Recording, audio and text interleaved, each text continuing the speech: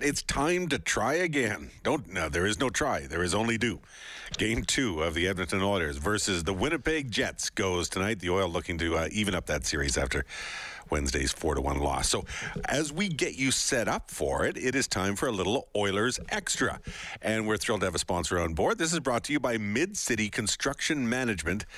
Good news here. They're hiring in their excavation and underground divisions and more. So if you want to apply, just go to mid-city.ca. So yes, this is a little extra on the Oilers, a little more of the talk that leads up to the big walk. Play-by-play man Cam Moon is going to join us in just a moment. But first, Morley Scott's going to set it all up for us.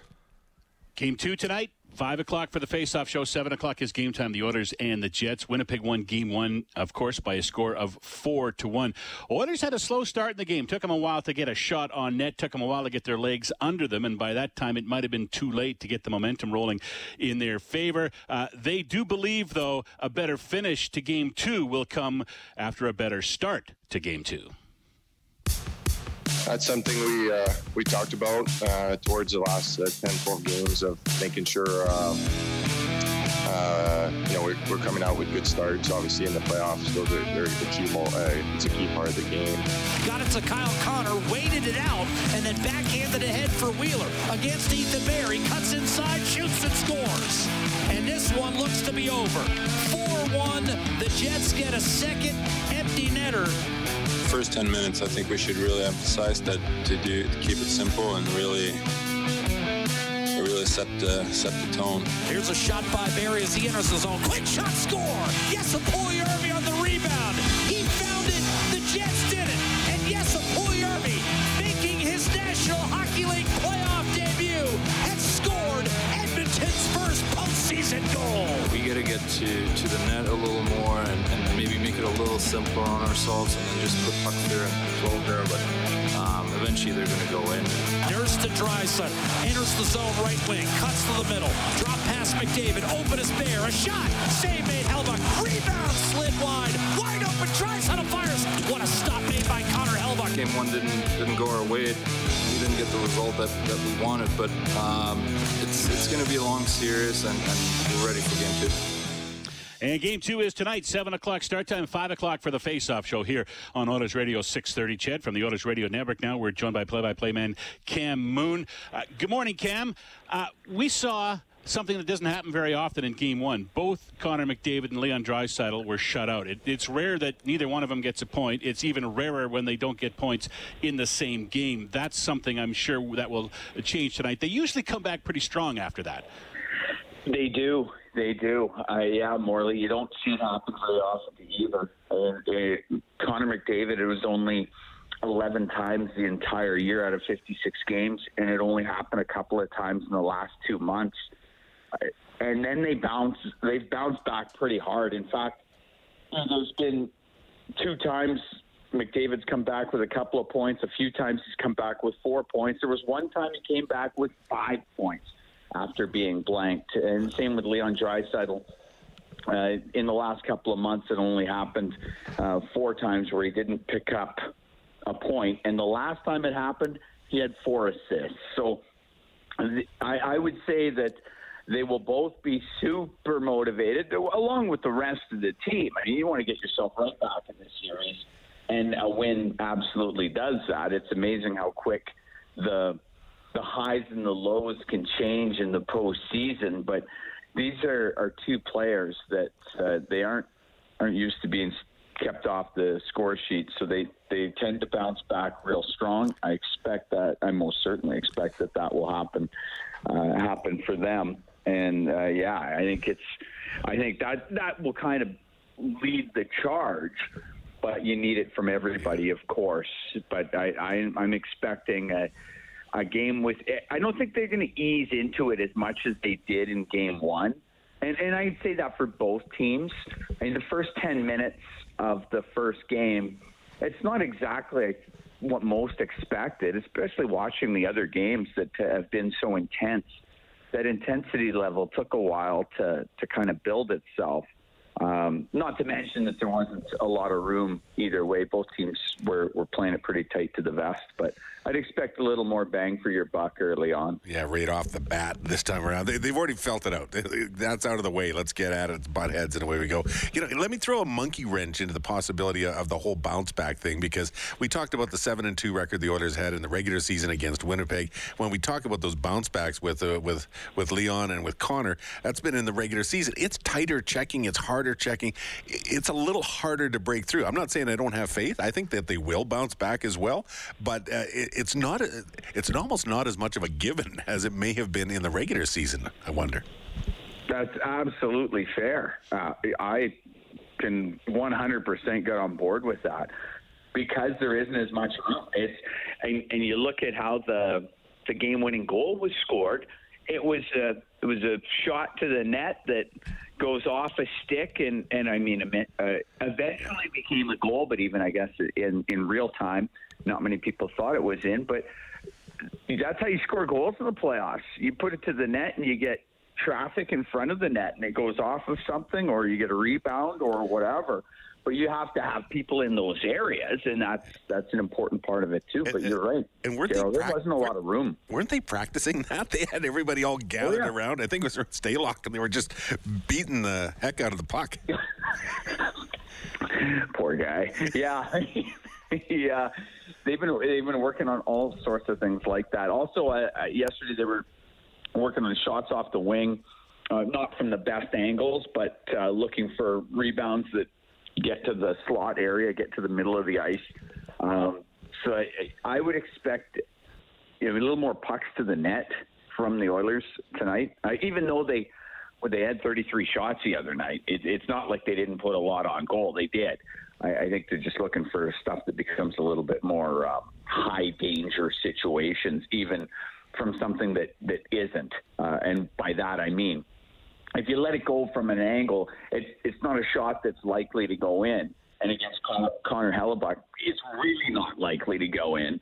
But if that ends up in a rebound that's sitting in the slot or anywhere near the crease, if you have people there, now it becomes a high danger situation off of something that, a few seconds ago wasn't. So I would expect a little bit more push to the front of the net, and as a result, sometimes that makes the heat in the game go up a little bit.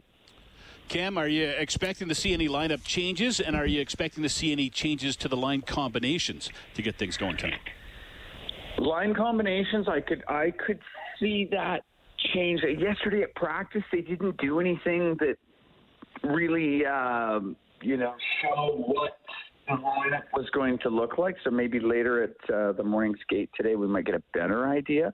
I could see Coach Dave Tippett shuffling the deck a little bit.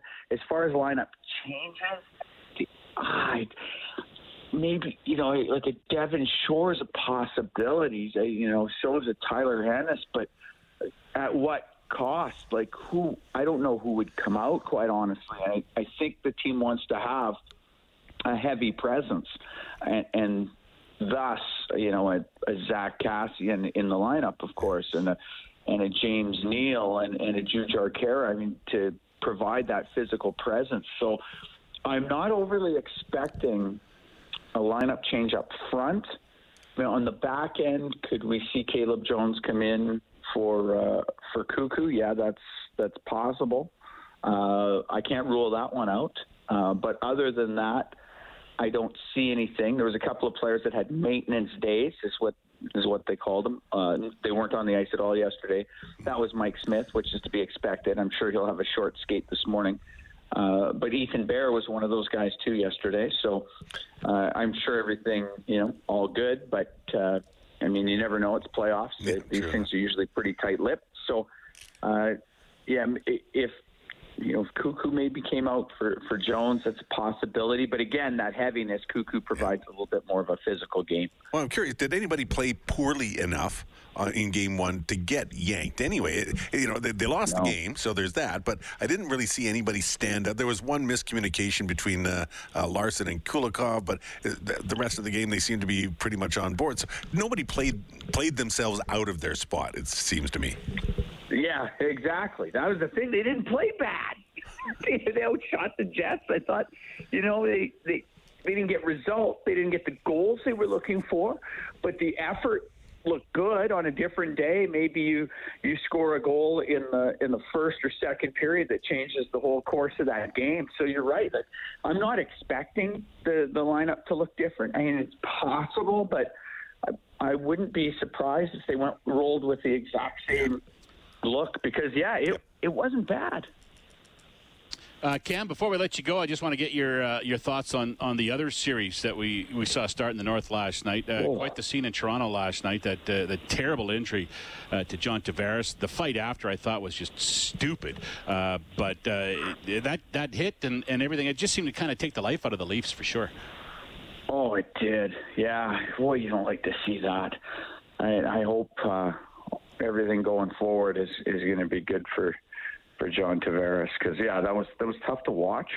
I thought the intensity level of that game off the bat was better than the Oilers and Jets, but still not at the level of some of the other games, and I have to chalk that up to lack of fans. Good on the Montreal Canadiens to kind of flip the story a little bit going into the series. Of course, everybody's picking, not everybody, a lot of people are picking the Toronto Maple Leafs. They're a heavy favorite, but a solid effort by Montreal, a solid effort by Carey Price. Wow, that was some goaltending. He just looked, he looked so in control. He looked so dialed in that the only way you're getting one by him was going to be the most incredible goal. And speaking of incredible goals, the shorthanded goal by Paul Byron that held up as the game winner, that was a thing of beauty. Yeah, legendary. Yeah, not bad. Just from his knees, busting his hump, trying to get in there, making it happen. I just want to go back to that fight thing with Foligno and Perry for a second. Nick Foligno basically came out after the game, justified with doing, and say, you know what, your team captain's lying on the ice, hauled off in a stretcher, and that Corey Perry's a big boy, et cetera, et cetera, et cetera. Was that a twisting of the code? It almost like they felt like they had to do something, but it didn't make any sense. But they had to do something. It's sort of how it ended up playing out. Which, did they have to? Probably not.